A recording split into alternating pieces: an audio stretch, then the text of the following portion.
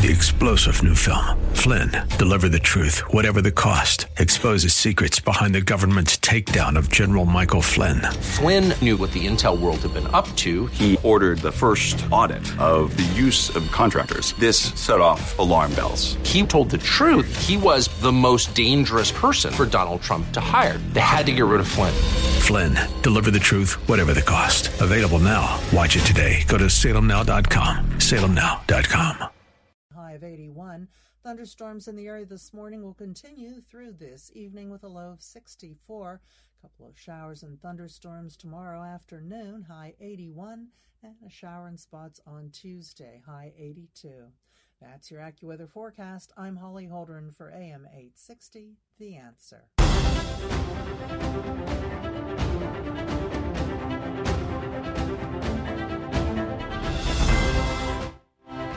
Good morning, everybody. This is Dr. Bill, your radio MD. I got Ken by my side, and we are doing a show, boys and girls. Yes, we are. It's what we do best. It's what we do best, Doc. This is what we do. And actually, you probably medicine is what you do best. Well, I think I'm getting good at both of these. You are. It takes about 20 years to become a good doctor. It takes about 10 years to become a good announcer. The learning curve's not quite as steep, but it's still, it takes time, don't you think? Didn't it take you a while to kind of get comfortable? Before I got comfortable? I'm still not comfortable.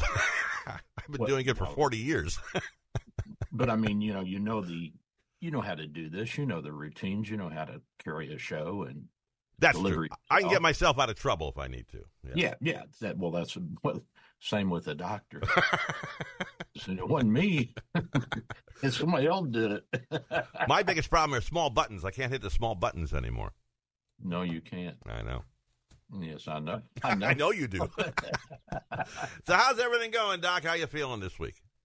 I'm feeling pretty good. You know, I'm still on the tacrolimus, the anti-rejection drug, and the short-acting tacrolimus causes diarrhea, Ken. Oh, my God. So I'm going to have to invest in the long-acting one and see if that'll cool that down. But my allergies are better. I haven't had a migraine headache in 2 weeks, and I don't know if it's related or not. I know the allergies are because it cools down the T lymphocytes, which are integral in the allergic process. But I don't know about migraines. It might just be coincidental.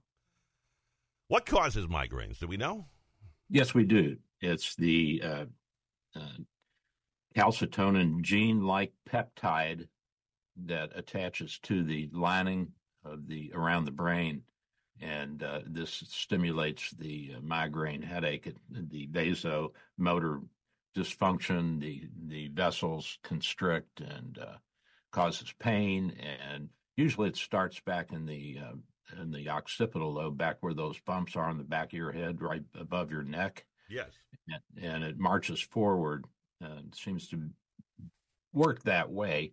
And that's why people have visual disturbances as in the initial onset of a migraine. For a lot of people with classic migraines, it's called an aura, A-U-R-A. And the visual cortex is in the back of your brain in the occipital lobe. So your nerve fibers from your eyeball go all the way through your brain to the back.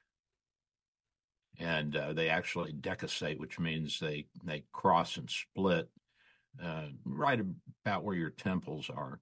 So we have a unique visual system that we see part of our visual field on one side and part on the other side and part on one side and part on the other side. And so it's a fascinating system, the way it works. And did you know that if you give someone a prism glass that turns everything upside down and you leave it on them for 2 weeks, guess what? Yeah, their brain will turn everything right side up. So even with the prism glasses, they'll see everything right side up. No kidding. Wow. Brain's pretty amazing. Yeah. I'm glad I have one. Now, why I've know some people who are just like wiped out when they get a migraine headache. Can't do anything. And they say turning the lights off seems to help a little bit. Is that probably why? Because the visual cortex involved. Yeah. So because it's so stimulating. Now, the thing that I do is when I feel one coming on, I take my Imitrex, which is a medication that we don't know fully how it works, but we do know that it interferes with the vasomotor response in the brain. It also kicks up your serotonin levels, surprisingly, and so it can make you a little sleepy, but it's really effective. It's been a godsend for me. I mean, I was really suffering terribly after my neck injury. They got worse. Thank my mother for migraines. She gave it to all four of us. So Imitrex is a good drug, and then we've got the Ubrelvy, which makes you a little sleepy, but it does prevent headaches for a few days. It'll also treat it. And then we've got the Imitrex Ianalumab, which is a monoclonal antibody that blocks the receptor sites so that the calcitonin gene-like protein cannot attach to the lining the meninges around the brain. It's a little complex, but and now who knows? Maybe tacrolimus has something to do with it. Maybe it interferes with some aspect of the autoimmune response. I don't know. We shall see. We'll see how my headaches do over the next few months. Well, if you're suffering from migraines, Doc's the guy to go. Call. He's got seems to have a pretty good handle on it there. Yeah, I've treated myself, and I've treated dozens and dozens of people with migraines. A lot of people want to go to a neurologist, and that's okay. That's supposedly their specialty, but Dr. Bill has a few things up his sleeve. Can't beat experience, Doc. No, well, the problem is I don't have any sleeves on today, so I ain't got nothing up there. So call on Monday when he's wearing a long. Yeah, call on Monday, yeah. 727-384-6411, 727-384-6411. And Americans, Canadians, internationals, locals, everybody's welcome. If you got a migraine, he's the guy to see. Yeah, we're your one-stop body shop. What's going on at the condo? Anything happening there? Last week you were putting in sidewalks or something. We got the sidewalks in, and so they came to pour on Friday, and one of the neighbors who is, shall I say, an anti-Dr. Bill person. Not a patient? Yeah, she came up to me and wanted to know what to do about it because she didn't want to open her garage door. And I said, well, why not? And she said, well, my husband's Corvette is in there, and he's in the hospital. I said, well, I'm sorry to hear that. And, of course, it escalated from there. And I said, well, I've got a tarp I'll be happy to lend to you. And then she didn't like the look of the black guys that were pouring the concrete. Mm-hmm. I've known these guys for 2 decades, a decade and a half. I mean, they're all good guys. And, there's, in fact. Why don't you just keep her door closed? Why don't you just keep her door closed? Well, because you get concrete on it, and then you got to clean it off. So, I told her, I said, look, you can use vinegar to clean it off. I'm happy to help you. And she said, well, if I leave it open, are you going to be personally responsible? I said, no, but the board will be responsible if something happens. And she said, you're not on the board. Well, that started it. I said, you know what? I'm still running everything around here. It escalated from there. Her daughter came out and broke it up. Then what am I doing out here if I'm not supposed to be on the working? Yeah. Well, they don't want me on the board, but they want me to do everything. They ask me questions, and they want to know how to solve problems because nobody else is around to do it. See? So anyway, they didn't know when they had a good thing. She left her garage door closed because she didn't know who these black guys were and if they were going to come in and steal her Corvette or her color TV or whatever. I mean, I'd like to see somebody walking out with a 54-inch TV and not be noticed. But yeah. At any rate, so she left her door down, and of course it got some mud on it, some concrete mud on it. Mm. And one of the guys was out there, and he's cleaning away, and said, they didn't want to leave their door open. Why not let them clean it? And this is one of the older black guys that's been working in this crew for years, and I've known him for a long time. Nice guy. And he said, Doc, 2 wrongs don't make a right. So I went home and got the vinegar, which, by the way, vinegar will take concrete off of whatever you want it off of, even your carpet, your clothes. So if you get concrete or cement or mortar mix or grout on your clothes or on your shoes or whatever, just a little vinegar will take it right off. Get it on the floor, it'll take it right off. Because it's an alkali, and vinegar is, as you know, acetic acid, and acids dissolve alkalis, right? Just before it dries? You can't dry and take it off, right? Yes. Oh, really? Dry. It eats through it even if it dries. Absolutely. Oh. So if you're mad at your neighbor and you want to get at him, you know the acid that you put in your pool? Okay. You pour in your swimming pool to balance it out. Just take that and pour it all over their concrete driveway. We're not suggesting you do that at all. No. But if it's absolutely necessary, I mean, if they're a liberal Democrat and you want them out of the neighborhood. No, we're doing this just for entertainment purposes. We would never. This is entertainment only. We don't advocate violence or disruption or property damage or vandalism against anybody or anything. We love everybody and we want everybody to be happy and get along. Kumbaya. Kumbaya, that's right. Kumbaya, I'm sorry. I pronounce it with that Kentucky hillbilly accent. Kumbaya. Y'all.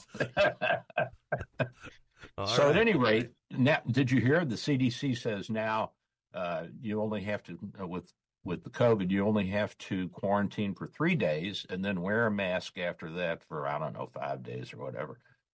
How did they come up with these? How did they come up with that? I mean, how do they know 3 days is the way to go? They don't know. Exactly. They're just making it up. They're making stuff up as they go. And so, but the headlines in one of the health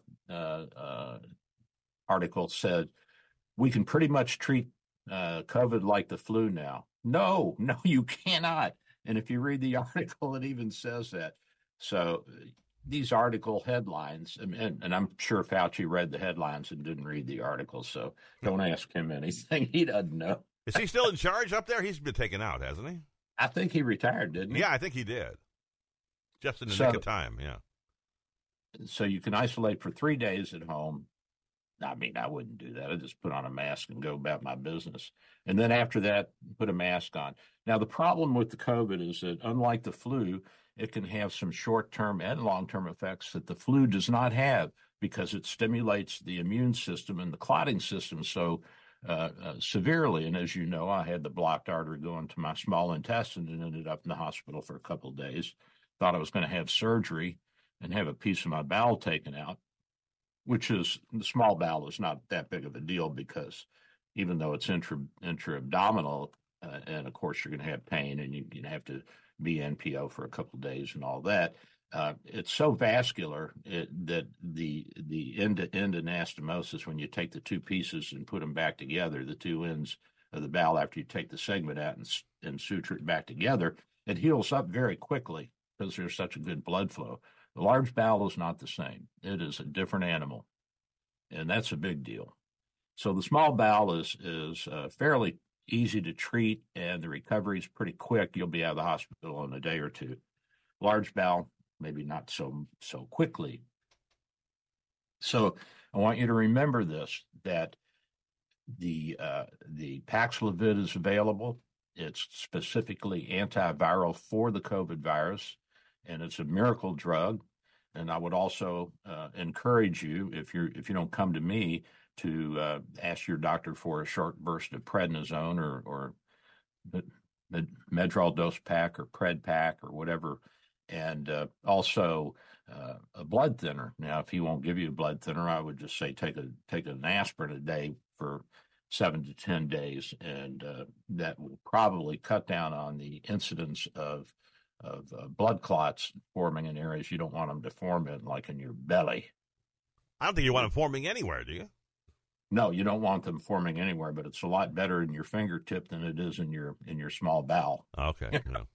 If you understand. A lot less dangerous that way. Yeah. A lot less dangerous. So it's a tough disease, even though it probably isn't going to cause a problem for 99.99% of us. It's so widespread that you're going to have much larger numbers of people that get sick, end up in the hospital, have complications, and die than you would with the flu. Even though the flu is probably just as fatal of a virus as the COVID is, the numbers of people that end up with the flu are much, much smaller than the number of people that get COVID. It's just so so easily to catch. It's so contagious, and we have no natural immunity to it because it's a man-made virus in the Wuhan lab. You remember the Wuhan lab? I sure do, yeah. So should we be getting boosters every year? It's been a while since I've had one. I would say if you're over 60, if you're a smoker, if you have asthma, heart disease, lung problems, kidney disease, diabetes, cardiovascular disease, I would say, yeah, get one. Under 60, I think it's optional. If you're at high risk or you have some chronic medical problems, get it. Or if you're out in the public a lot and you're traveling and you have an increased risk of coming into contact with it, you may want to think about it. But again, the Paxlovid is so effective, at least at this point in time, that if you get on it right away, you'll feel better within 1 or 2 doses, which is miraculous. It's unbelievably effective. So, yeah, how the rate that we got all this stuff out, the vaccines and all, was really a miracle, wasn't it? I mean, compared to what normal vaccine times usually take. Yeah, we skipped over a lot of the phase 3 trials because we knew that it worked, and of course we didn't know the long-term and short-term side effects, but we kind of projected it and said, well, what's worse, to have a couple of hundred kids get heart inflammation for a week or two, or to have millions of people get heart inflammation from the virus itself. So we opted for the logical path, the more liberal path, which meant that more people were saved. And even though you hear all this stuff now about, the masks weren't effective. Yeah, they were. They sure were. The vaccine wasn't necessary. Yeah, it was. It protected me from you. And that was probably the most important aspect of it, was to protect the healthcare workers, because without us, you'd be in a real mess. We'd all be dying. That's right. We would have had a lot more deaths if it wasn't for us. And we figured it out pretty quick how to treat people who were acutely ill. That doesn't mean we saved everybody, but the mortality rate certainly went down precipitously once we figured out which antivirals to use and to use the prednisone anti-inflammatories intravenous or PO, and the anti-clotting mechanisms. And I mean, we figured out a whole armamentarium that we could use of medications and vaccines once they came out, and also vitamins. Some people thought the vitamin D and the zinc and all that was helpful. I don't know if there's any real hard data, but certainly it didn't hurt. We talked about that a lot, Ken. Yes, remember? I do. Yeah, we were always talking about vitamin D, especially. Yeah. But it really is amazing. I mean, we did all this in like a year. Well, yeah. And if you look at things like AIDS, it took from like the mid-'80s to the mid-'90s before they had a treatment that was really working for everybody. Yeah, guess who was in charge of that? Fauci? Fauci, yeah. Okay. Well, good. Glad he's retired. That was his pet project, and it actually did help in teaching us how to develop antiviral drugs. But the thing about HIV is it spreads cell to cell, so it's an intracellular virus, whereas influenza and COVID are extracellular viruses, which are spread through the blood when a cell becomes infected and the virus takes over and makes the cell reproduce more little viruses and then explodes. Those little viruses float around in the bloodstream and then attach themselves to other cells. But that's not the way that HIV works, Ken. It has to have one cell kissing another, and then they pass it on that way. Mm-hmm. So it's a unique disease, but it certainly taught us a lot about intracellular treatments, and that's going to help with not only other viruses, but also with things like cancer, and it's added to our knowledge base. That's all of medicine, isn't it? You just build on one step at a time. over the years. It's one person stepping on top of some other person's shoulders, and that's okay. That's the way you do it. And the guy that gets to the end point first, he gets all of the glory, but it's a group effort. It's a collaborative thing, and it's a historical thing too. It adds to itself. Well, the things we're doing, the things I'm reading about they're working on today are amazing if they actually come to fruition, Oh, a lot of this will. I mean, I predicted a lot of this would happen, but I didn't think any of this stuff would happen in my lifetime. For instance, the treatment for heart failure, we have two good drugs now that are out there, Entresto, which is a combination of an ARB and another medication. And then we also have the semaglutide, which was developed for diabetes, but it also has some great effects on heart and vascular and heart failure. And these are the sodium glucose cotransporter 2 inhibitors, and they block the reuptake of salt and sugar in the kidneys. So when your blood goes through and is filtered in the kidneys, it takes out a lot of salt and a lot of sugar.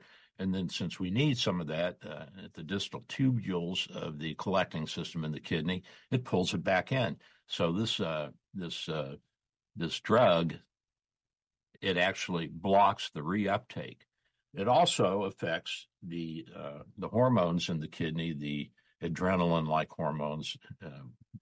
What you call adrenaline, we call epinephrine, norepinephrine, and it also affects the nervous system and the feedback mechanism that makes you constrict your blood vessels and cause inflammation inside of blood vessels. And as you know, a heart attack is a blocked blood vessel going to the muscle of the heart. So we don't want that inflamed. We don't want our neck arteries inflamed. No. We don't want any inflammation. No, we don't. No. We want everything nice and happy and calm and cool and everybody working together.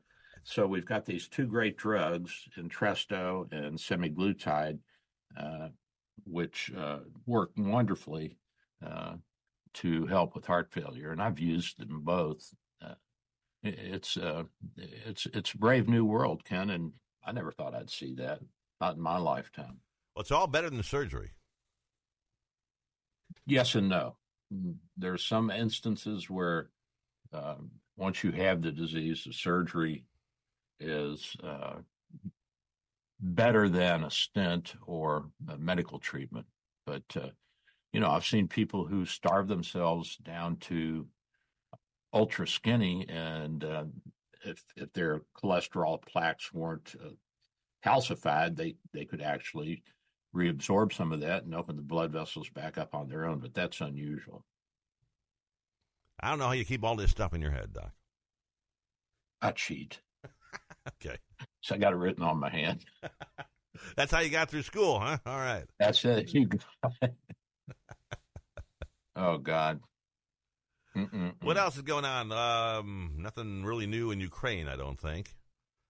Well, the Europeans are pushing us to step up to the plate, and they're criticizing Trump for influencing the Senate to not pass the bill. And as I have said and continue to say, is just separate out the border from the aid package, because even if you pass this border bill, that doesn't mean that the president's going to enforce any of these laws. I mean, there's laws on the book that he's not enforcing. So what's the difference? So go ahead and give the Ukraine and Israel and Taiwan the aid they need to defend themselves.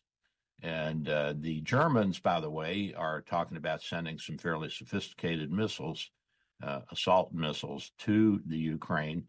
And I guess they were talking on it on WebEx, which is pretty much an open platform, easy to get into the hierarchy of the German military. And there was a Russian that was listening in. I guess they call him a spy, but just a hacker, Right. And they published the whole thing in Russia.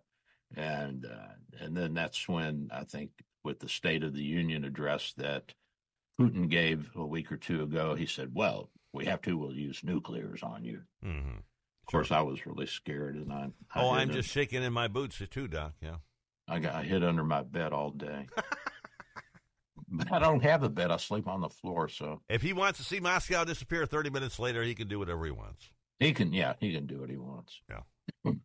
But here's something you probably didn't know. In 2022, there was a 222% increase in syphilis in the United States, in kids and babies as well.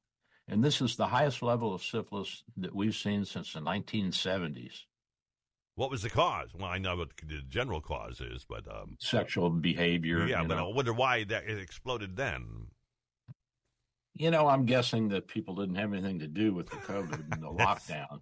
That's true. They were running around doing what people do when they're all the guys and gals having affairs got together and what they say, idle hands are the devil's workshop. I guess you can say that about your genitalia too. So let's not say anything about it. No, let's not. So at any rate, the sexual behavior, HIV co-infection, multiple sexual partners, practicing unsafe sex, drugs, illicit drug use, IV drug use, and so you got the idea, Ken. Yeah. So we had one patient. Behave yourself. Yeah, and she, we're trying to take a history because she was worried about HIV, and we said, well, do you have you had multiple sexual partners? She said, no, only one at a time. What? We laughed, and not in front of the patient, of course. You don't want to do that. That is funny. We don't want to embarrass anybody. Only one at a time. And with that note, how about a question? We'll get some coffee for you, Doug. Well, wait 1 second real quick. Caitlin Clark, you know who she is? Caitlin Clark? Yeah, she's the highest scoring female college basketball player in history, and she's leaving the University of Iowa and going pro. So I just wanted you to know that. Thank you very much. And guess who the highest scoring male basketball player was in college history? In college history? Yep. I don't know, Michael Jordan? Pistol Pete Maravich. Pistol Pete, all right. At LSU. He outscored everybody. By a right, bunch? So give us a question, Ken, and let's have some fun here, bud. All right, this is for two Dr. Bill, your Radio MD coffee mugs, and the first person with the correct answer will win both of them. It's 877-969-8600. That's the number to call in, 877-969-8600. And today's question is, it's always about something we talked about back in the beginning of the show, and today's question is, what is the new CDC guidelines for staying at home if you have COVID? That is the question today. It's been reduced. That's a good one, Ken. Yeah, it's been reduced. A good one. See if they've been paying attention. All right, give us a phone number here, bud. It is 877-969-8600, 877-969-8600 for the contest. Anything you got left, Doc, before we go to coffee?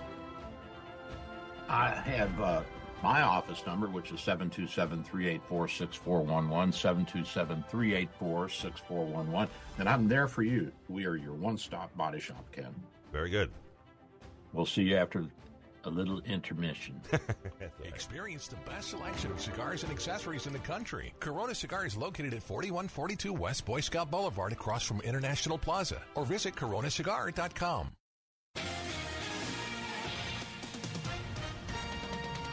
With SRN News, I'm John Scott. Donald Trump has won the Republican caucuses in Idaho and Missouri and captured all 39 delegates that were up for grabs at the Michigan Party Convention. The former president gaining more ground toward clinching the GOP nomination. His last major rival, former UN Ambassador Nikki Haley, still seeking her first election season win. On the battlefield, the death toll has risen to 10 from a Russian drone strike that destroyed an apartment block in Ukraine's southern port city of Odessa. And North Carolina Lieutenant Governor Mark Robinson has received former President Trump's formal endorsement in his bid for governor. Voters will also be choosing a Democratic nominee for governor on Tuesday. This is SRN News.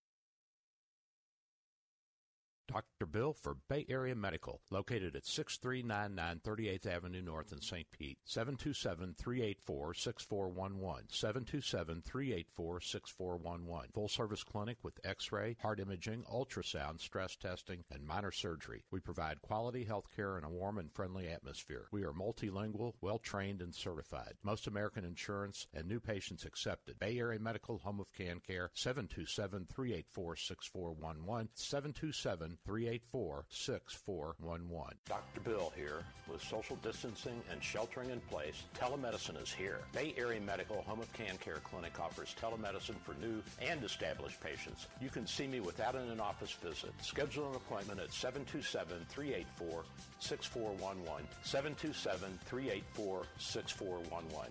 When it's time for your appointment, type this web address into your cell phone or computer web browser, doxy.me/Bay Area Med. A cell phone works well and is all you really need. For computers, you need a web camera and speakers. We'll give you this address when you call for your appointment. We accept most insurances and travel insurances. Canadians and visitors, please call your travel insurance company for an authorization number prior to the visit. Co-pays and deductibles apply. Self-pay rates are available. Just ask. We accept credit cards, PayPal, and Stripe. 727-384-6411. 727-384-6411. Dr. Bill here. My friends at St. Pete MRI and Sleep Diagnostics are your best choice for state-of-the-art MRI, CT, and sleep studies. Quality unsurpassed. 25 years experience makes St. Pete MRI my go-to imaging center. Self-pay rates are competitive and out-of-pocket cost a fraction of a hospital. Conveniently accessible from both sides of the bay at 750 94th Avenue North, St. Pete, near the Gandy. 727-577-2220. 727-577-2220. See National Salem Talk Show host Dr. Sebastian Gorka live in person March 19th at the Corona Cigar Company in Tampa.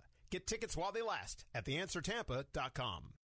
Mix of clouds and sunshine today with a couple of showers and a thunderstorm and a high of 81. Thunderstorms in the area this morning will continue through this evening with a low of 64. A couple of showers and thunderstorms tomorrow afternoon, high 81, and a shower in spots on Tuesday, high 82. That's your AccuWeather forecast. I'm Holly Holdren for AM 860, The Answer.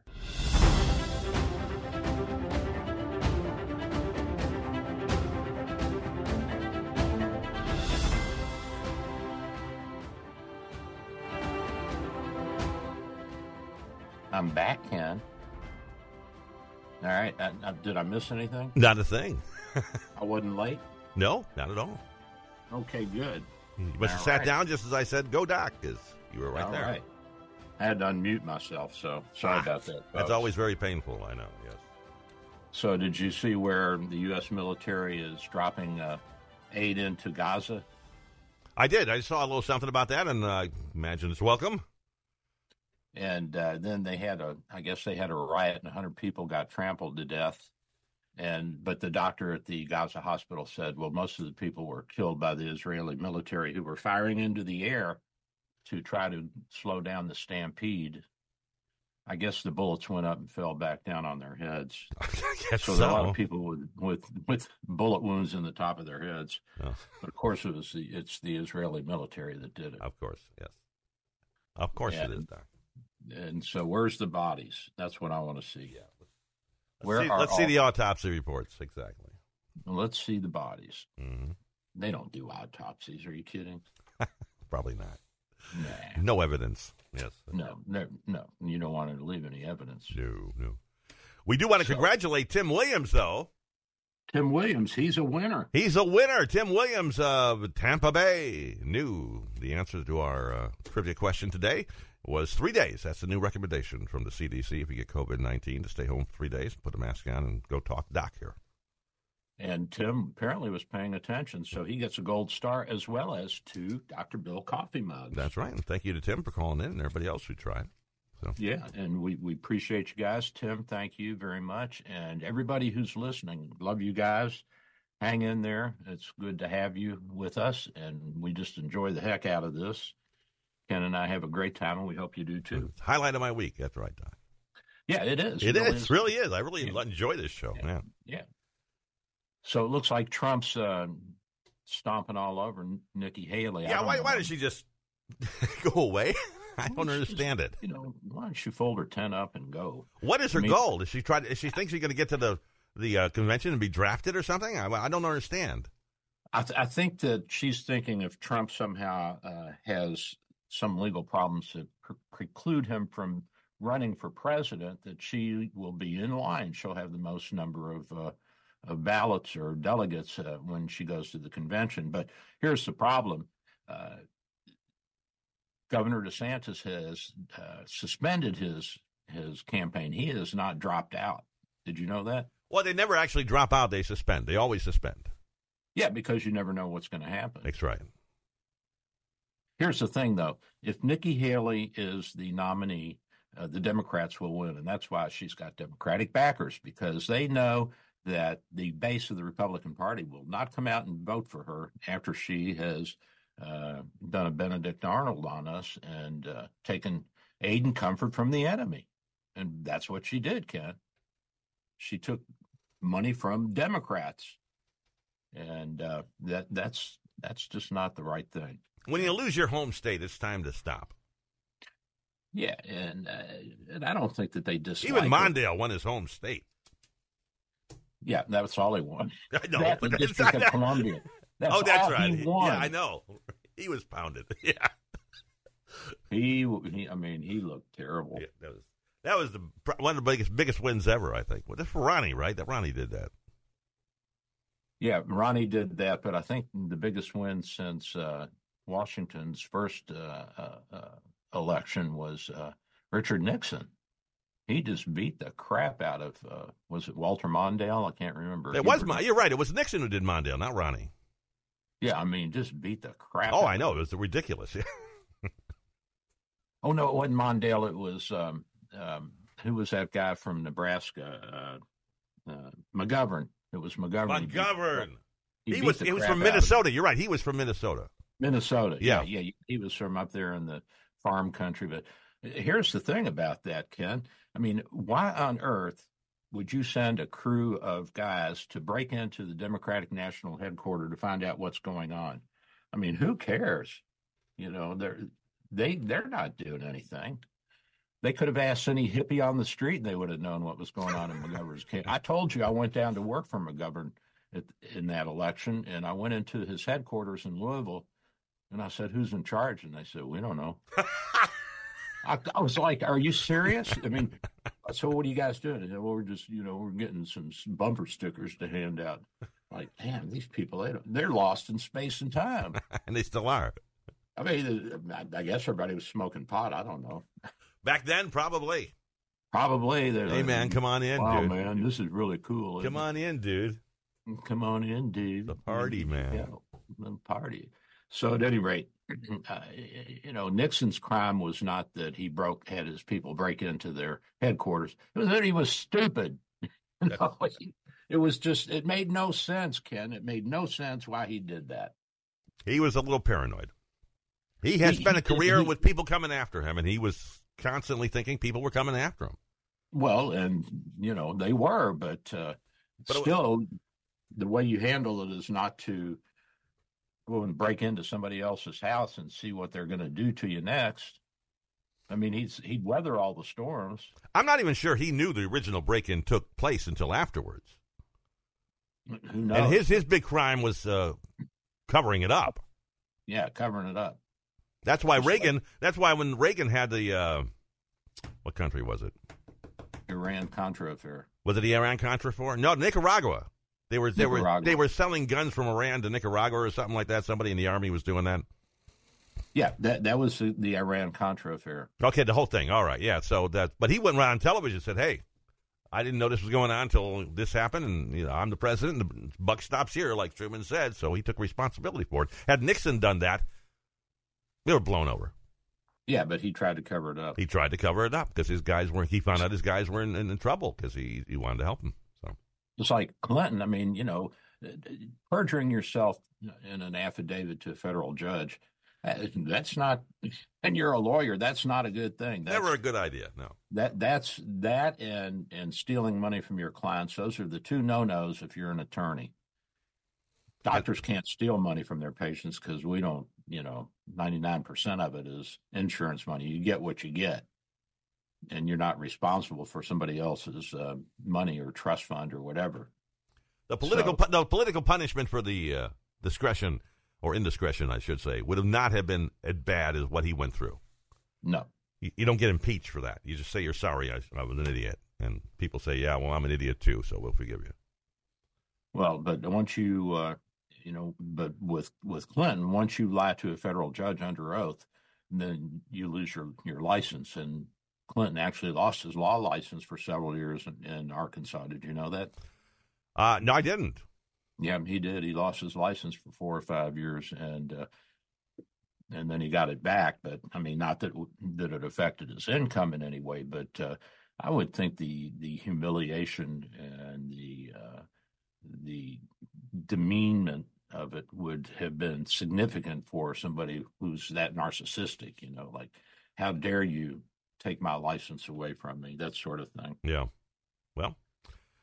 He made up for the lost money by writing books after he was president. So, he was getting paid $500,000 for a speaking engagement. Yeah, they make a lot of money when they're out of office.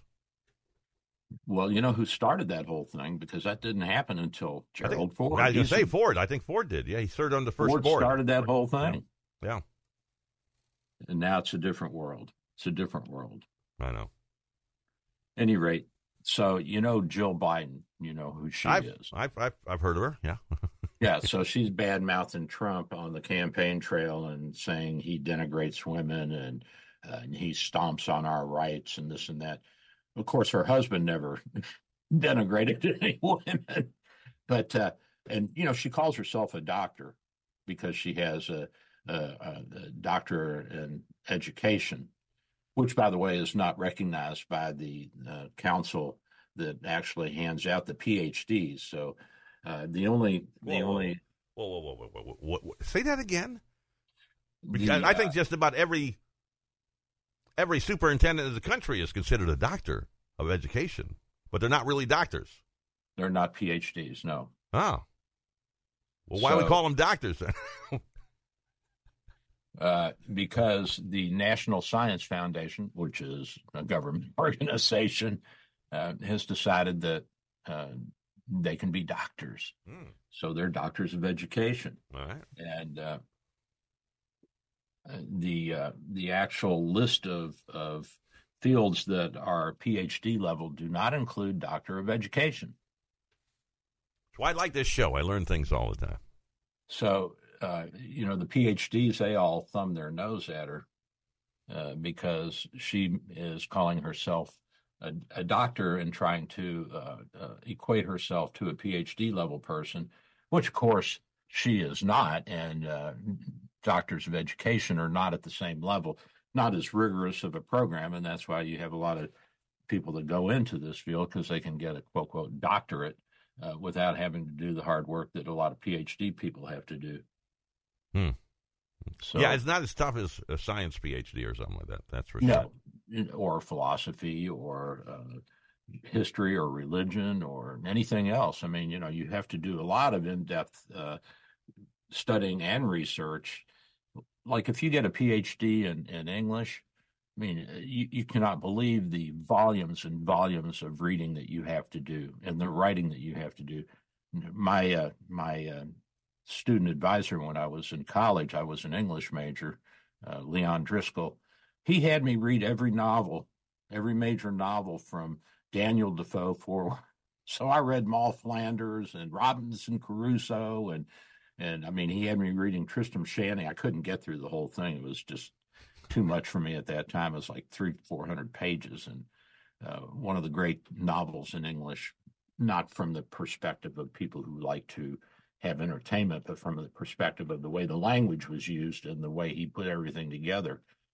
And wow, that was Stern, and it's a funny book. It's very interesting, and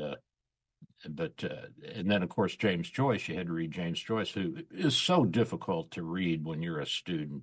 I mean, he used French and German and Old English and Gaelic and everything in his novels, and Ulysses, his great novel Ulysses, it's about 18 hours in the day of Leopold Bloom. 18 hours, and it's 400 pages. He had a busy day. He had a busy day. And the introduction to Mr. Leopold Bloom in the book has several chapters in it, and says that he loved to eat the inner organs of beast and fowl. Lovely.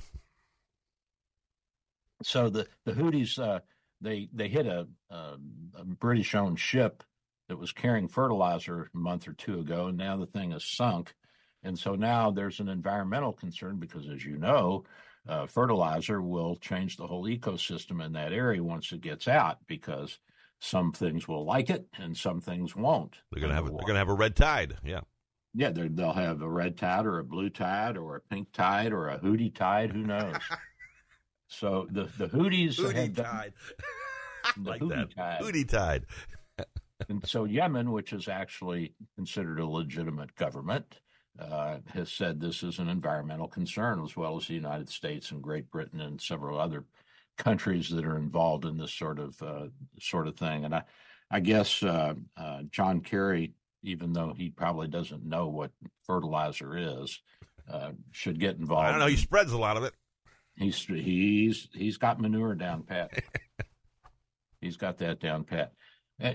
I think the world was supposed to end in 2011, according to Gore and John Kerry. They were never good at math.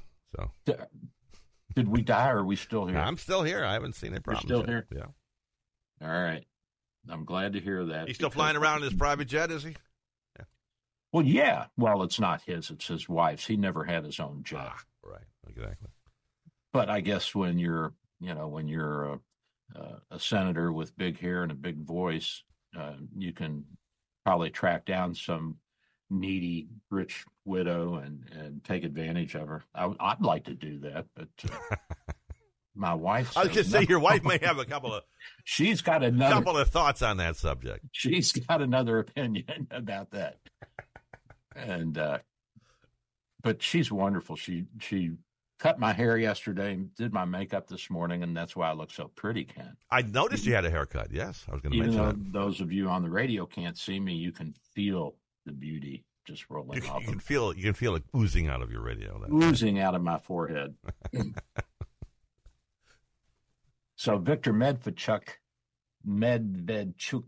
a Ukrainian oligarch who is close to Vladimir Putin, found refuge in Russia after leaving the Ukraine. The Ukrainians pushed him out, where he faces treason charges in the Ukraine, and he runs a Russian language portal pushing Kremlin narratives on the Ukraine and the war.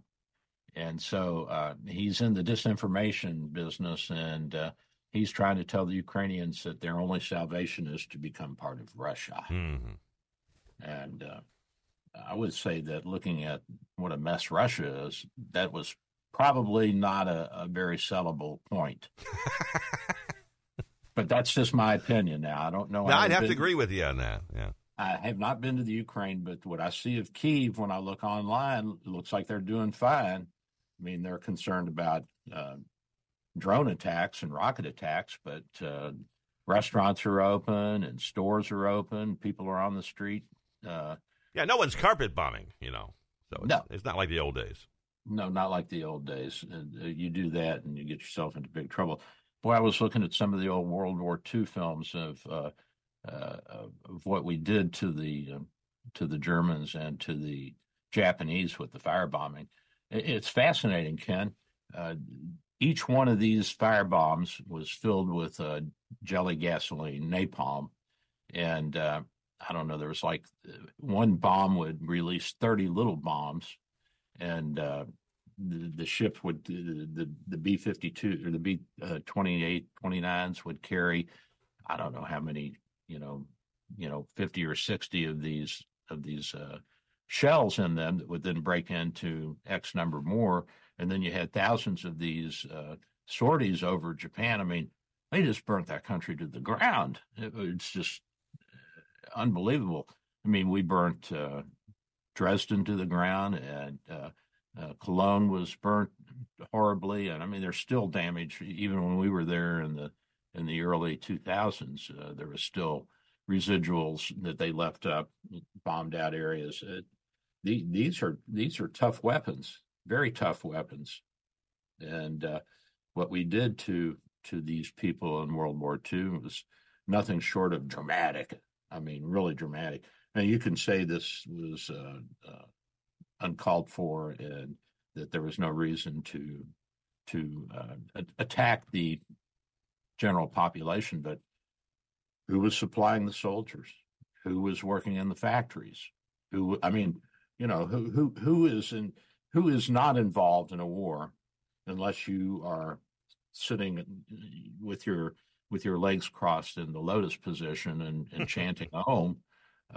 You're going out there and you're doing it. Now, the Bavarians were opposed to the Nazis in the war, and as you know, they tried to kill Hitler a few times. They weren't successful, and they also hid Jews, and I'm sure they did a lot of spying for the Allies and had a lot of people that were out there that were anti-Nazi and anti-war working for them. But the majority of Germany, especially northern Germany, I mean, they were pretty gung-ho. Everybody was a Hitler Youth member, all the kids. And, oh, yeah, they were all in. Yeah. Yeah. And my professor in my cardiology fellowship, he was a German who came over after the war, and he was in the Hitler Youth movement. And, we asked him, one of the Jewish residents or fellows and I, we asked him, we said, how do you feel about killing all the Jews? He said, well, it's just like you guys killed all the Indians. Of course, that's not true. We didn't kill the Indians. The Indians died from fighting each other and from the viruses that we brought over incidentally. And you can say, well, you gave them blankets that had measles all over it. Well, I mean, there were washing machines out on the prairies. I mean, if you had blankets and you got them from somebody who didn't need them anymore and their kids had the measles and you didn't have a washing machine, what are you going to do, Ken? Exactly. It's like the silly people saying, well, we have all these extra doses of the COVID vaccine. Why don't we send them to sub-Saharan Africa? Well, even in Ghana, which is relatively more developed than a lot of sub-Saharan Africa, once you get outside of Accra, their capital, their big city, there's no infrastructure. One of the guys at the hospital was there on a medical missionary, and they had people come in from the bush, and one lady came in, and she had diabetes, and her sugar was 300 or 400. And, of course, he treated her acutely, but, I mean, there wasn't anything he could do because guess what? There's no insulin. There's no refrigeration, so there's nowhere to keep your insulin.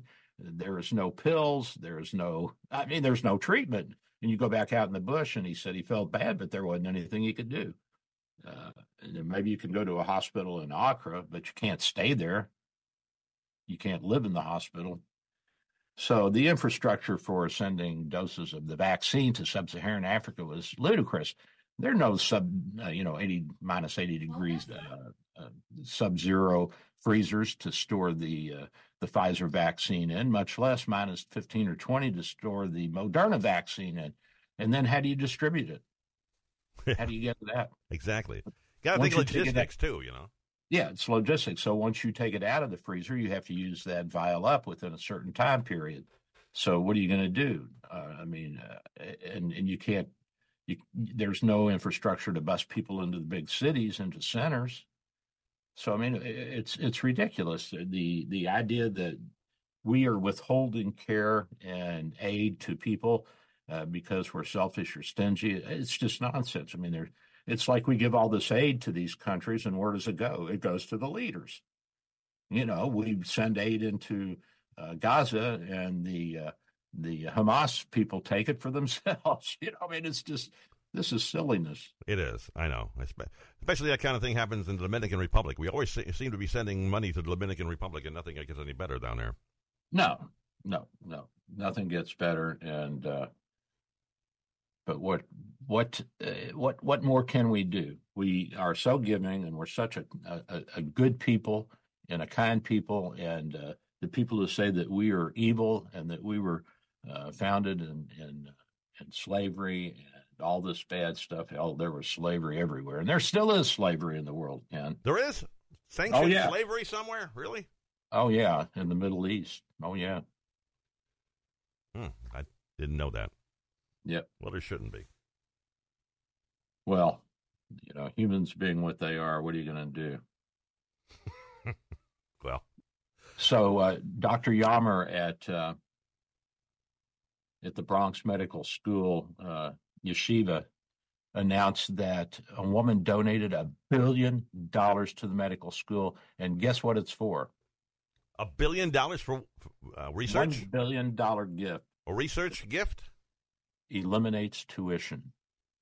So anybody who gets into this medical school in New York doesn't have to pay any more tuition. For how long? So, for as long as they're there, huh? Yeah, I think that, I'm sorry, it wasn't Yeshiva, it was Albert Einstein, I guess, or Albert Einstein School of Medicine. So I guess the applications for admission to that school are going to go up by about 1,000% this year. They're going to have a hard time sorting through that. But what a nice thing to do, huh? I wish somebody had done that for me when I was in medical school. I know, yeah. But that's okay. I still did all right. You did okay. You probably made that money back. Yeah, I made it back. So we're at the end of the show here, Ken. We are coming up on it. Yes, sir. We got about another minute and a half or so. Got another minute and a half, and all we can say is we wish Trump the best.